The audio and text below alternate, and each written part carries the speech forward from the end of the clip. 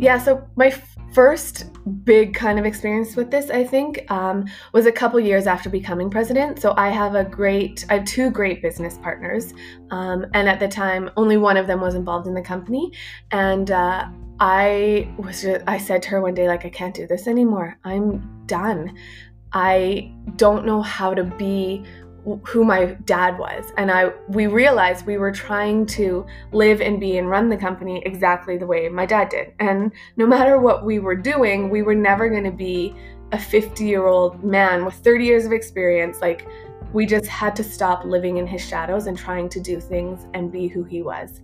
And that was probably the most beautiful experience and learning lesson. So figuring out, who am I as a leader? What's important to me? What are my core values? How do we bring this to this company? And that was probably the biggest thing, was to stop living in shadow of someone else.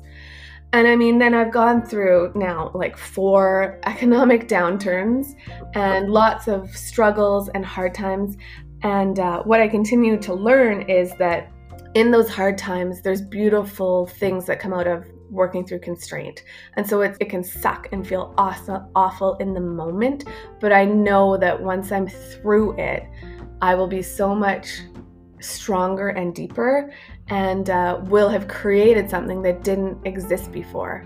So I know there's beauty in the struggle now as well.